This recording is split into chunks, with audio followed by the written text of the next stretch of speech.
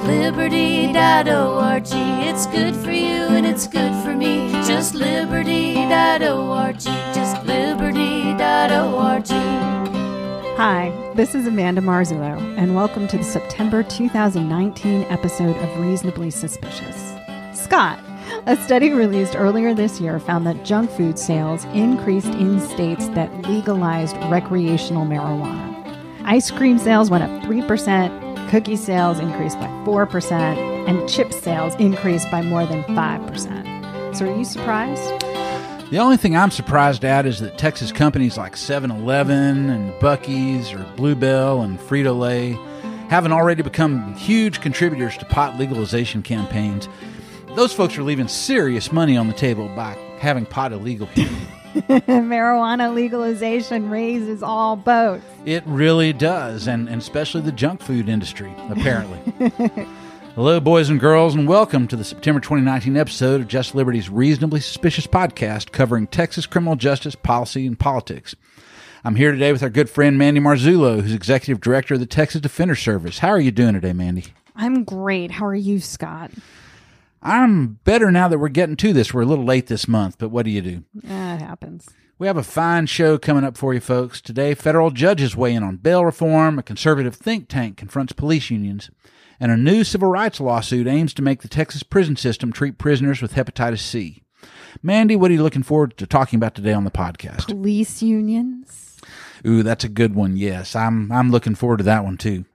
Well, let's get right into it. First up, Federal District Judge Lee Rosenthal issued a 53-page approval of the settlement agreement in the Harris County bail litigation, rebuffing objections from Harris County District Attorney Kim Ogg and the bail bond industry.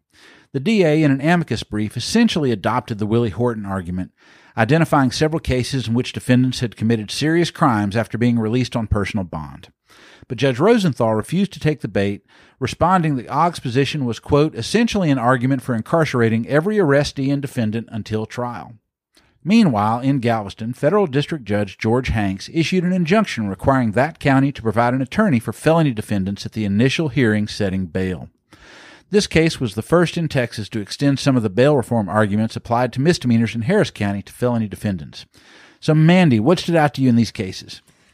Well, I think there's a lot to unpack, but kind of starting with Harris County, the case really goes to the heart of our bail industry or our bail system. Mm-hmm.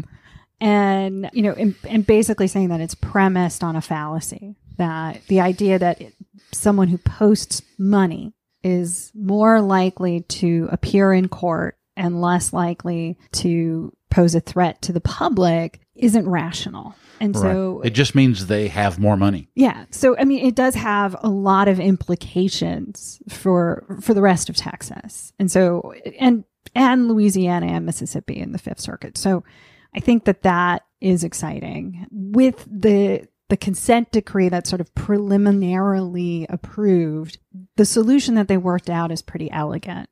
Now, it only applies to misdemeanors, but the idea that they have, you know, sorted out the sort of nonviolent crimes that someone could be arrested for and saying everyone is released. And then we focus our resources and time on those cases where someone is arrested for a violent offense like family violence or assault makes a lot of sense. Right, and 85% of the cases are not those and will just be released on personal bond automatically without having a bail determination hearing. So I agree that is a very elegant solution. It remains to be seen how broadly that can be applied in the areas like Galveston where we're talking about felony defendants, but it's a very interesting way to think about it. It avoids a lot of the debates about risk assessments and other things and just says, okay, there's no real need to have even a bail determination for a lot of these. Let's just let folks go because we know it's not worthwhile to keep them there. I was really interested in how Judge Rosenthal addressed the DA's and the bail bondsman's arguments because she really goes out of her way to take every argument seriously and address it thoroughly. And I know she needs to for purposes of the consent decree, but she really almost gave them more deference than I really thought needed to be. At one point she says, well, I'm not saying, that anyone's making any of these arguments in bad faith. Well, gosh, I thought some of them were pretty out there. I mean, the bail bond industry would just make a declarative sentence, list a bunch of cases that didn't seem to apply, and have no argument whatsoever. And she said that explicitly and just kept saying, okay, well, you didn't really make an argument here, so that's gone. You didn't make an argument here, so that's gone. And I thought that, she very thoroughly addressed Kim Ogg's claim that the settlement agreement violated state law. Mm-hmm. She did recommend a couple of amendments to the settlement agreement to accommodate what Ogg's criticisms were. Honestly, I didn't even think after reading her explanation that they were even necessary. Yeah, there was one from the bail bond industry that she recommended changes to the consent decree over, and I'm not sure it's necessary. And it dealt with an argument that the consent decree was inconsistent with the Texas Code of Criminal Procedure. What they're looking to are the repercussions when someone fails to appear. Now, the consent decree says that the judge will not issue a warrant for someone's arrest or forfeit their bail if the person didn't receive notice that they needed to appear, which makes a lot of sense, right? If you're going to restrict someone's liberty, make sure that they were aware that they needed to be somewhere. That's right. And the bail bondsmen were saying, no, even if they didn't receive notice, you have to go ahead and forfeit the bond and issue a warrant. The justification that they're looking to is the bond forfeiture provisions in Chapter 22 of the Code of Criminal Procedure, which deals with when the money that someone puts up is considered forfeit, not whether someone's going to be arrested. Right.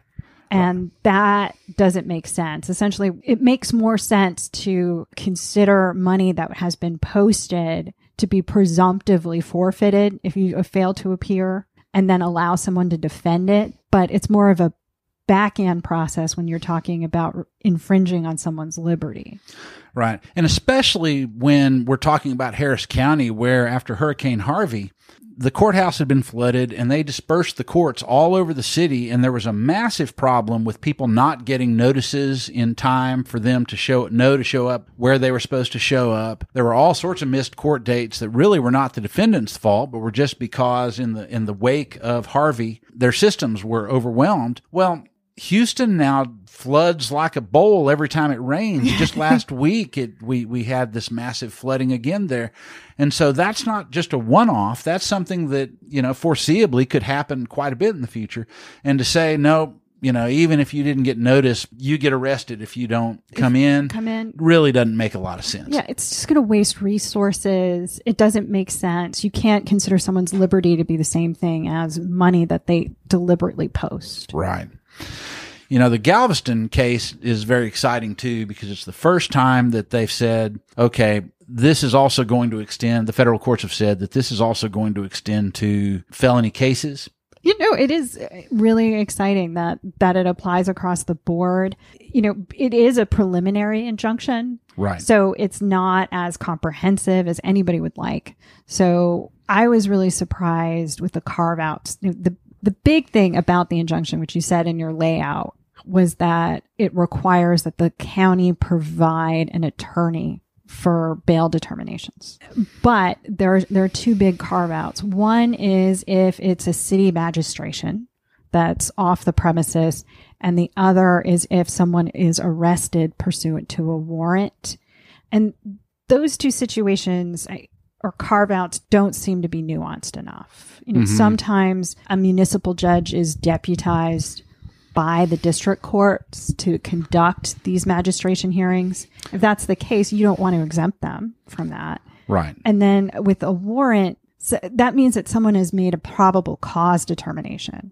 But it doesn't mean that someone has looked at their finances and criminal history to determine what circumstances of bail is appropriate. That's right. And by contrast, in the Harris County case, they had said, okay, if you have previously forfeited your bond and have a warrant out, then they can be detained. But this is much broader than that. Exactly. So, and I will say, it's a big deal for them to say, even in felony cases, we're going to have to provide counsel at that bail hearing, because most jurisdictions simply do not do that. I was listening to some judges in a candidate forum the other night here in Austin, and Travis County is absolutely not doing that right now.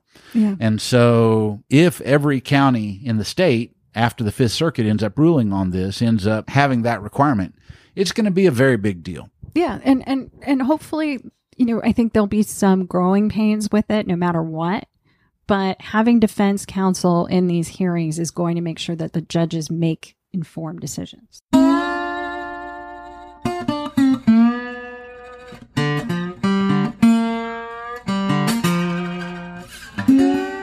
In related news, Houston Police Chief Art Acevedo blamed local judges implementing bail reform for a police officer being shot. Quote, "We need the courts to do their job and to stop pussyfooting with violent criminals, period," he told local TV.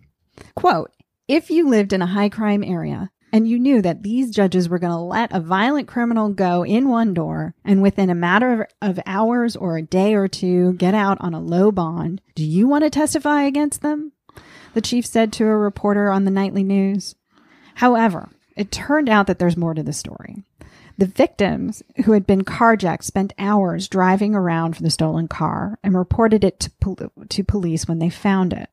The driver identified the carjacker at the scene and later that day went down to the Houston PD robbery division and identified him again in a photo array. But police only charged the man with misdemeanor criminal trespass, not armed robbery, and didn't submit an affidavit to the DA documenting the new charges until 7 days after the crime was committed.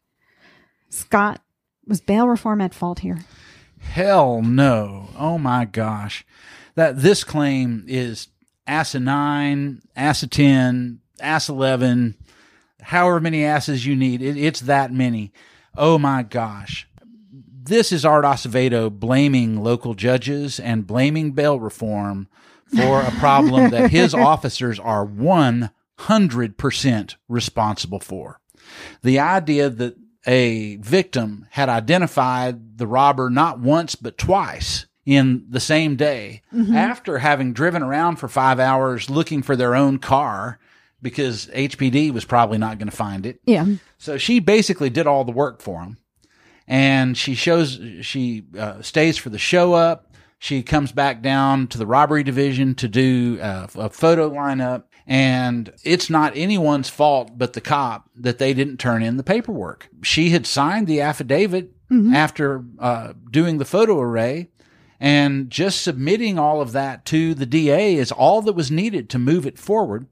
But when the defendant showed up for the bail determination the following day, there was no other charge besides misdemeanor criminal trespass. Well, especially under the new bail regime, that doesn't get you detained. Yeah. And so there's no way anyone could have known that there was something more serious to look at. And it's just outright demagoguery to blame the judges for it. I found it very opportunistic and just kind of gross, really. And not solving the problem. Well, it's not even trying. He's trying to create problems for the judges, and he's trying to create obfuscation over the effects of bail reform to smear bail reform and say, oh, this is getting cops shot. Actually, it's your cops getting their colleagues shot by not doing their job. Yeah. And whatever excuse those officers have for not having turned in the paperwork, it's not good enough. And so I really found that disappointing and just outright demagoguery. At a minimum, I hope he gets to a point where he can view this as an opportunity, because if paperwork isn't being turned in on time, bail reform provides them with an opportunity to just prioritize cases like this. Right, the more serious cases. And to let the don't focus on the actual criminal trespasses. Focus on the carjacking. Well, in theory, I would hope it would cause that sort of reprioritization of resources, but I found this to be just an outright bad faith. And so when someone's acting in bad faith, I don't know that they're looking for opportunities for improvement. I think they're looking for opportunities to deflect blame, and that's what was happening here, in my opinion.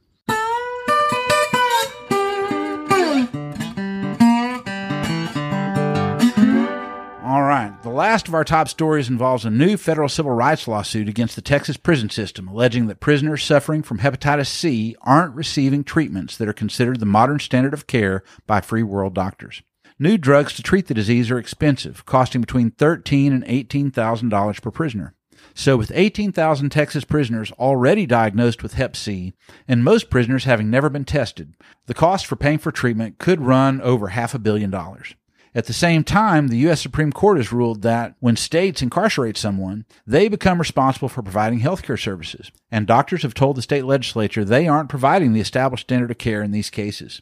Mandy and I recently caught up with attorney Scott Medlock, who filed the suit, for a phone conversation. Here's how he described the case.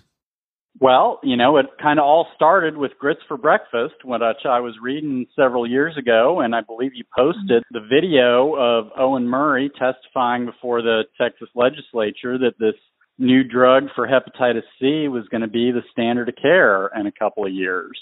And now, about 5 years later, the drug price has come down significantly. There's no doubt that it's the standard of care. If you watch late night TV, you'll see advertising that says you should get tested for hepatitis C because the drug is so good that the drug company has kind of eliminated their own free world market. They need to find more patients. Wow. And it happens to be that the one place where there's a ton of patients who aren't getting the drugs is prisons. So they've been doing these cases successfully all over the country, and it was well past time that the issue comes to Texas. Wow. So I have two questions from that. First, how much has the price come down? Because a few years ago, they were saying this was $1,000 a pill, $63,000 for a drug treatment. Yeah, it's still, expensive. It's just not, ridiculously exorbitantly expensive like it was when the drug was brand new. I think that the cost now is somewhere between like $13,000 and $18,000 per course of treatment. So, a huge difference than what it was before, and, an order of magnitude difference than what it costs to have a liver transplant, which is, the treatment these guys ultimately need if they are not treated for long enough and the disease progresses far enough. Yeah, or isn't also Hep C often a precursor to cancer, which means that they may have, if it metastasizes, we could be talking about huge, long courses of treatment. Absolutely. Hepatitis C is one of the leading causes of liver cancer, and liver cancer is one of the leading causes of death in TDCJ. Wow. So you've also said that other states have already engaged in this litigation. Tell me what's been their experience. The plaintiff's experience in these other cases has been that they win. The classes get certified and the cases either settle or the plaintiffs win because it's pretty egregious. This is the classic. The prison knows there's a correct course of treatment for people with hepatitis C, and they are doing the incorrect course of treatment. The inmates who we represent have been going through the grievance process for years, getting their grievances completed, and they just get a standard response back that, no, you're not getting the treatment. Yeah. So, the TDCJ really needs to be taken into court for this one. Has TDCJ been sued previously for deviating from the standard of care? Only by pro se inmates who just don't have the knowledge and the resources that they need to do this particular type of case. And this case requires expert testimony from doctors as to what the standard of care is. And then, once an inmate hits that barrier, they're going to lose 100 times out of 100 because there's, that's an element of the claim. And if you don't have your expert dialed up, you can't get over that. This is potentially a watershed case then, right? Because Hep C, I'm sure, isn't the only disease that TDCJ is deviating from the medical community and how it's handled. Well, it's definitely the one where it's the most clear. There's differences of medical opinion on a lot of things, like when do you start cancer treatment, when is chemo appropriate versus other treatments, stuff like that. You'll find different doctors who will say different things. So it's not clear that they're intentionally treating someone differently. But here, the medical community is pretty much unanimous that this is the standard of care. I mean, we've seen Dr. Murray say it's the standard of care, and the meeting minutes for the Correctional Managed Healthcare Committee, they routinely quote doctors on the committee saying, yes, this is the standard of care. So it's rare that there is a question this well settled in the medicine that they're not following.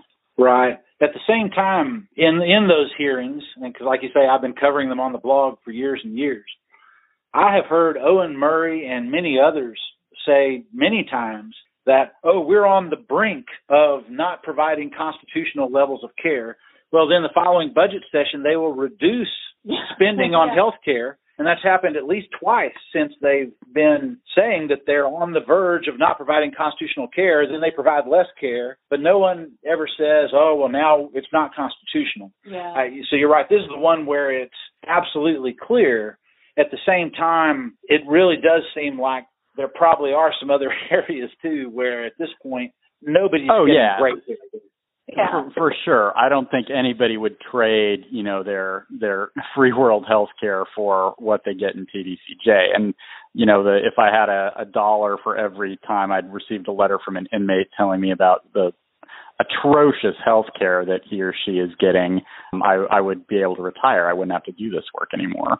Because there are much bigger problems with the healthcare system in TDCJ than just hepatitis C. But this is just the issue where the medicine is so settled that there's really no acceptable excuse for denying the patients these drugs. And if anything, it may give the practitioners in TDCJ who know that they're deviating from standard more clout when they're meeting with folks at the Capitol to say, we have to do this. Right. Well, and one almost wonders if Dr. Murray is secretly excited to be sued in this case because it gives him a really big stick to go to the legislature with to say, look, we're going to be in a world of hurt and, not only paying for these medicines, we're going to be paying these attorney's fees too. Let's do the right thing here, even if it's, not entirely for the right reason anymore. Well, whether or not he's excited, I'm certainly very excited. And congratulations on getting your complaint out. Tell us, what does victory look like? If you win, what's going to happen? What's going to change? What would you see as the right outcome? And what are the implications for TDCJ if you do win? The right outcome is when you're diagnosed with hepatitis C, you get the treatment. There's some medical, very small exceptions for when you wouldn't get started right away, like some small percentage of people, the body clears the infection naturally. So you generally wait about 6 months after you're first diagnosed to determine if you've got a chronic infection or if you've got the super healthy body that could get rid of it naturally. But then after you've been diagnosed for 6 months, everybody should be getting the treatment, no matter how long you've had it, no matter how far it's progressed, no matter how much or how little damage it's done to your liver. Everybody needs to get the treatment, and that's what we are looking for in the case. Excellent. Well, thank you, sir, for doing this, and I would be remiss if I didn't say congratulations on your prison heat litigation as well. Well, thank you. We are very, very proud of that. We're very proud to represent the gentleman at the PAC unit, and it's one of the highlights of my career was the day that I drove up to the PAC unit to talk to some of my guys, and there's a giant crane there lifting an air conditioning unit over the fence and putting it down next to the prison. That's one to write home about, and just talking to all those inmates as the AC has gone in, the huge difference that you can just physically see that it's made in their lives. You talk to them in the air-conditioned visiting area now, and it doesn't look like they're just on the verge of death because they've come out of the 100-degree temperatures in their living areas right before they talk to you. So it's something that we at the firm are very, very proud of. All right. Well, thank you all for your great work, and thanks for chatting with us. Well, thank you all. I'm happy to do it anytime. Mandy, given that treating Texas prisoners with Hep C could cost $500 million, what are the implications if this lawsuit wins? Well, I think the financial implications are not as bad as someone might think. The $500 million figure is probably a one-time expense. That doesn't mean that the treatment costs are going to go to zero after that. But once you treat everyone in custody with Hep C, you're not going to have to treat the same number all over again.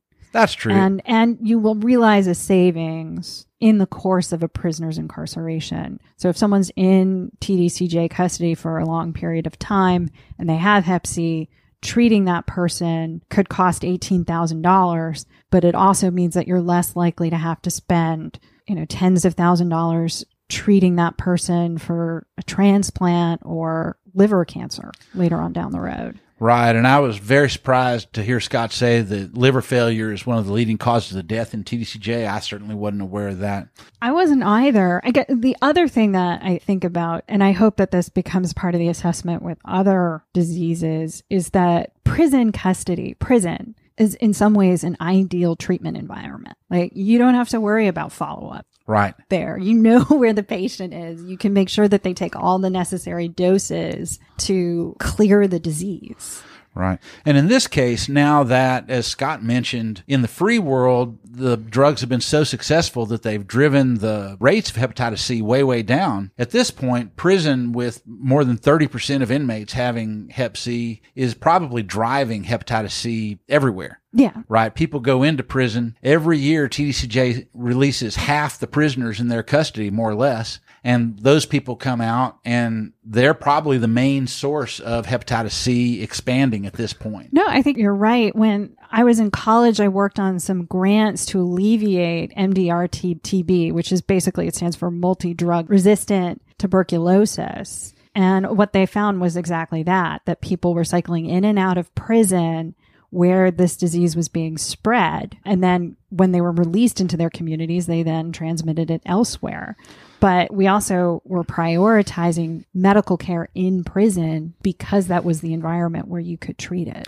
Right. So this is an example of prisons causing a public health crisis in the free world, being the source of the problem. It's not really even the case that, it's just worse in prison. No, it starts in prison now. That's where it's coming from. Prisons making everyone less healthy as a result and putting people at risk.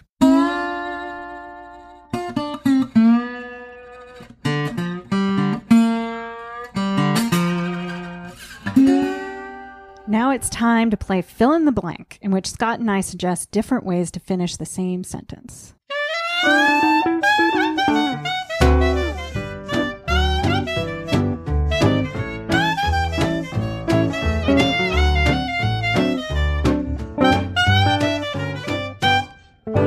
First up, the Texas Public Policy Foundation recently issued a new policy brief written by a former sheriff criticizing police unions for focusing on ideological and partisan issues. They called out Texas's largest police union, the Combined Law Enforcement Associations of Texas, known as CLEAT, for opposing restrictions on misdemeanor arrests and police officer fitness requirements. They suggested educating the public and policymakers that police unions' political positions are often about maintaining their own power rather than, quote, legitimate public safety and liberty concerns. So, Scott, fill in the blank. Police associations are different from other unions because they're the ones who get called to bust the other unions, is for starters.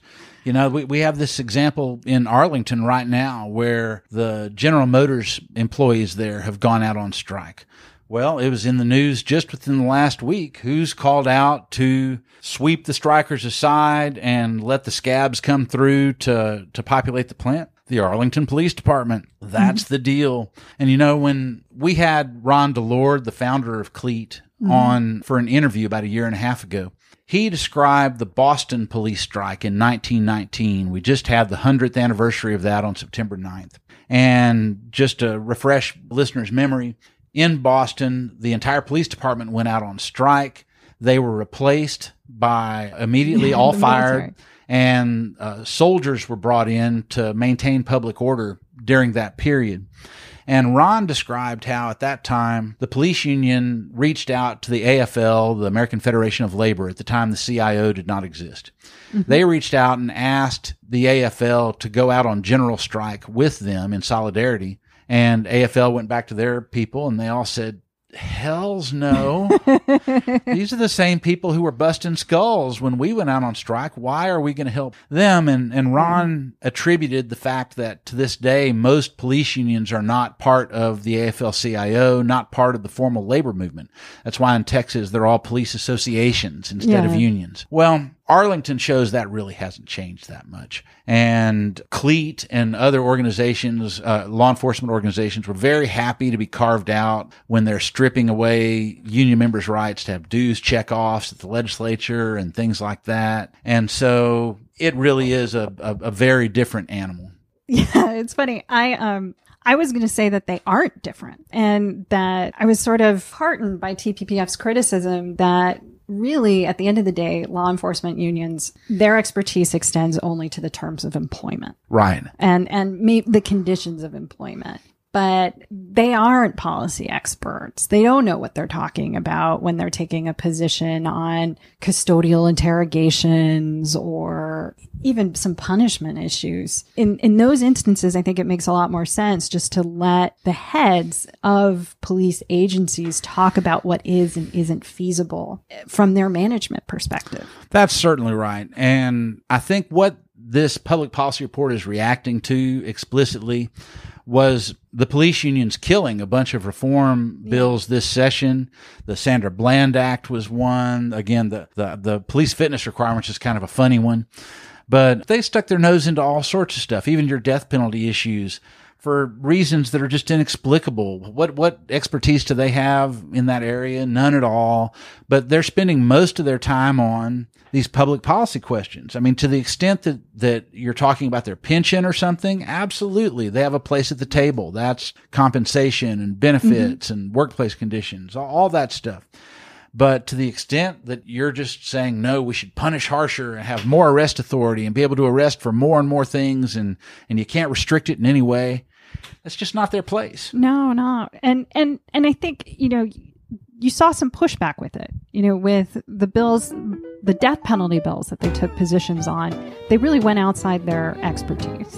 When I spoke to them, they would just say, well, what if they shoot a cop? It doesn't matter if the person was in a psychotic episode and it's not deterrable anyway. They just felt like anytime a cop was shot, someone else should be killed. And that kind of reaction demonstrated that they didn't know what they were talking about. And I think they lost credibility. Right. Well, they absolutely lost credibility because by the end of the session, they were being openly denounced by the Speaker pro tem on the House floor. And he's basically saying they don't have credibility on these policy questions. He was very explicit about that. And there was a lot of bipartisan agreement with that sentiment by the end of session because they had really overplayed their hand to such a great extent.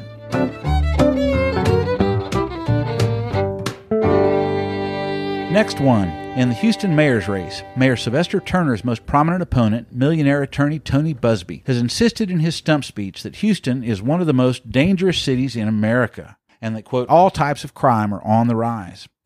In response, he says Houston should boost its number of police officers by nearly 40%. But Houston Chronicle reporters St. John Barnett Smith and Jasper Scher debunked Buzbee's claims about crime using official data and commentary from national experts. They found that crime rates in Houston are near all-time lows, and among large U.S. cities, Houston ranks in the middle of the pack on crime, prompting Buzbee's campaign to declare the newspaper its, quote, enemy. So, Mandy, fill in the blank. Tony Buzbee's crime claims are nonsense. One of the best criticisms of American politics that I've ever heard was that too often as voters, we look to outcomes and not how politicians make decisions with whatever limited information they have at hand. And in this case, we have a political candidate refusing to talk about data and demonstrating that he can't work with stakeholders. If someone disagrees with him, he's not going to try and work with them. They're the enemy. That's right. So, he sort of disqualifies himself from the race as he's talking. And I really hope we get to a point where voters are able to think of this that way. Right. Well, I thought that his crime claims were demagogic. Again, I think that's our theory, and that's our theme here for Houston politicians, I guess. But the reality is that when you look at crime data, frankly, it's very complex. There are so many different types of crime. Nearly all nonviolent crimes have plummeted in Houston. Among violent crimes, there are a couple of categories that have increased. Most categories have decreased. And there's even some data issues around some of the increases.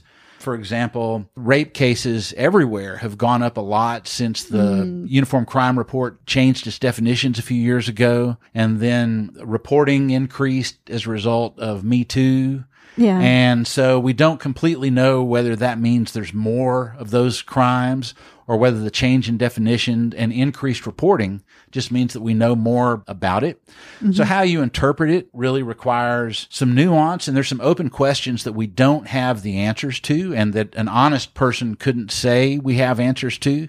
Yeah. And so exploiting that uncertainty to just say, no, it's terrible, is intellectually dishonest, and especially when you ignore all of the areas where crime's going down to say, no, crime in all categories is on the rise.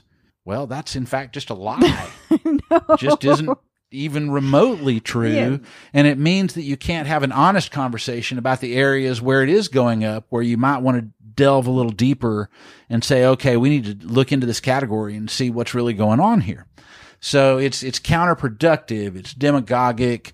It's incredibly disappointing that that's where the terms of debate are. Now, that said, I do want to give a shout out to the two reporters, because when politicians just make expressly false claims like that, for years and years, reporters didn't know what to do with that. And I feel like that in the wake of the Donald Trump era, the reporters have had to figure out for the first time, okay, how can I do this so that I'm not giving someone who's just lying a platform? Yeah. And I think what made Busby the angriest in this story was the reporters just called it out. They would quote him saying, all types of crime are on the rise. And then they would say, well, no, these 10 categories are going down and these 2 have gone up, and here's the experts and here's the data, and just expressly rebutted the falsehoods. And that is journalists having a learning curve here in this new era. And I guess it's worth mentioning that Busby was one of Donald Trump's biggest Houston fundraisers. So, maybe there's some stylistic connection there, but I thought they deserved a lot of credit for how they approached that.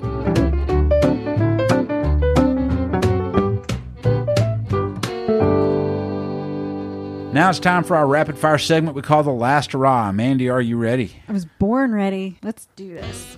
When Dallas reported a bump in crime rates earlier this year, Governor Greg Abbott deployed DPS troopers to help patrol the city. But after allegations of over-policing in minority communities and a shooting by DPS troopers at a traffic stop, the agency is withdrawing its officers after just 3 months.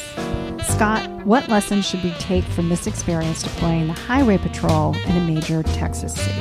I feel like we've learned that urban law enforcement is a different animal from what the highway patrol does. That giving tickets on I-40 or whatever is just different from going into South Dallas and dealing with people at the level that urban cops have to do every day. Yeah. And they were unprepared. Colonel Steve McCraw from DPS had basically said the only people who were criticizing DPS were those who'd been arrested by them. Well, in fact, it was like local city council people and much broader than that. So hopefully, despite those public comments, they've learned a lesson and won't stick their nose in where it really doesn't belong in the future. Dallas, we now know from their staffing study, does have enough cops to cover what they need to do, and it's not really the place of the highway patrol to jump in and do that.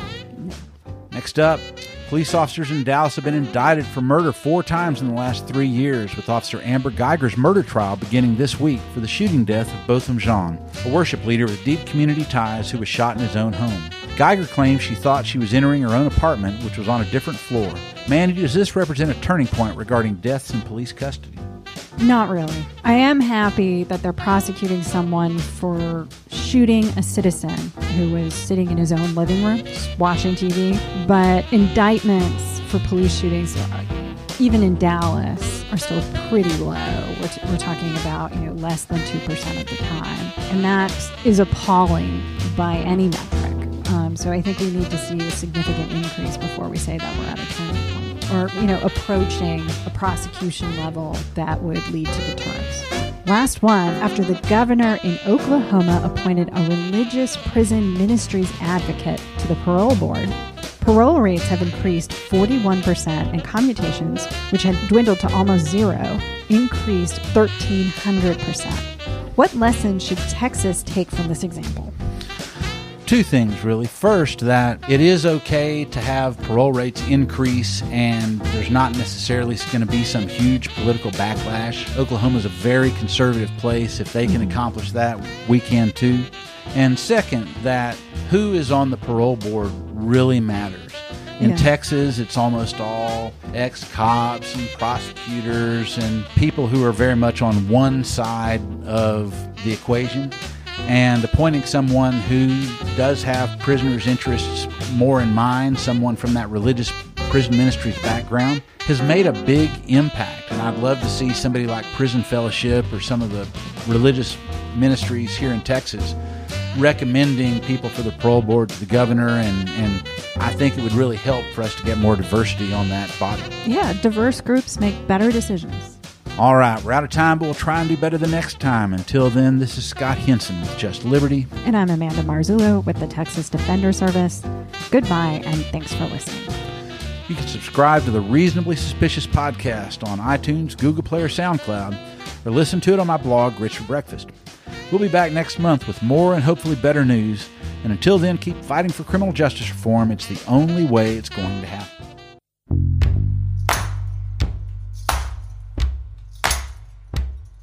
The incarceration train keeps rolling, rolling down the line. It's filled with pain and sorrow, but the driver, he's doing just fine. Just fine. And the passengers in cargo, when they get to the end of the line, gonna learn this train went nowhere, Lord, and the ticket price sure is high. Stop the train. Stop the train. Stop the train. Stop the train. Stop the train. I'm getting old.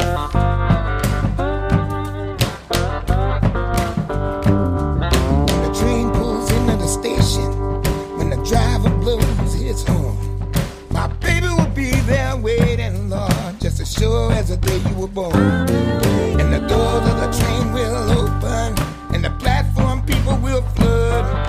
And a voice will ring from heaven saying your debt was paid with blood. Stop the train. Stop the train. Stop the train. Stop the train. Stop the train. I'm getting old. Stop the train. Stop the train. Stop the train. Stop the train. Stop the train. I'm getting old.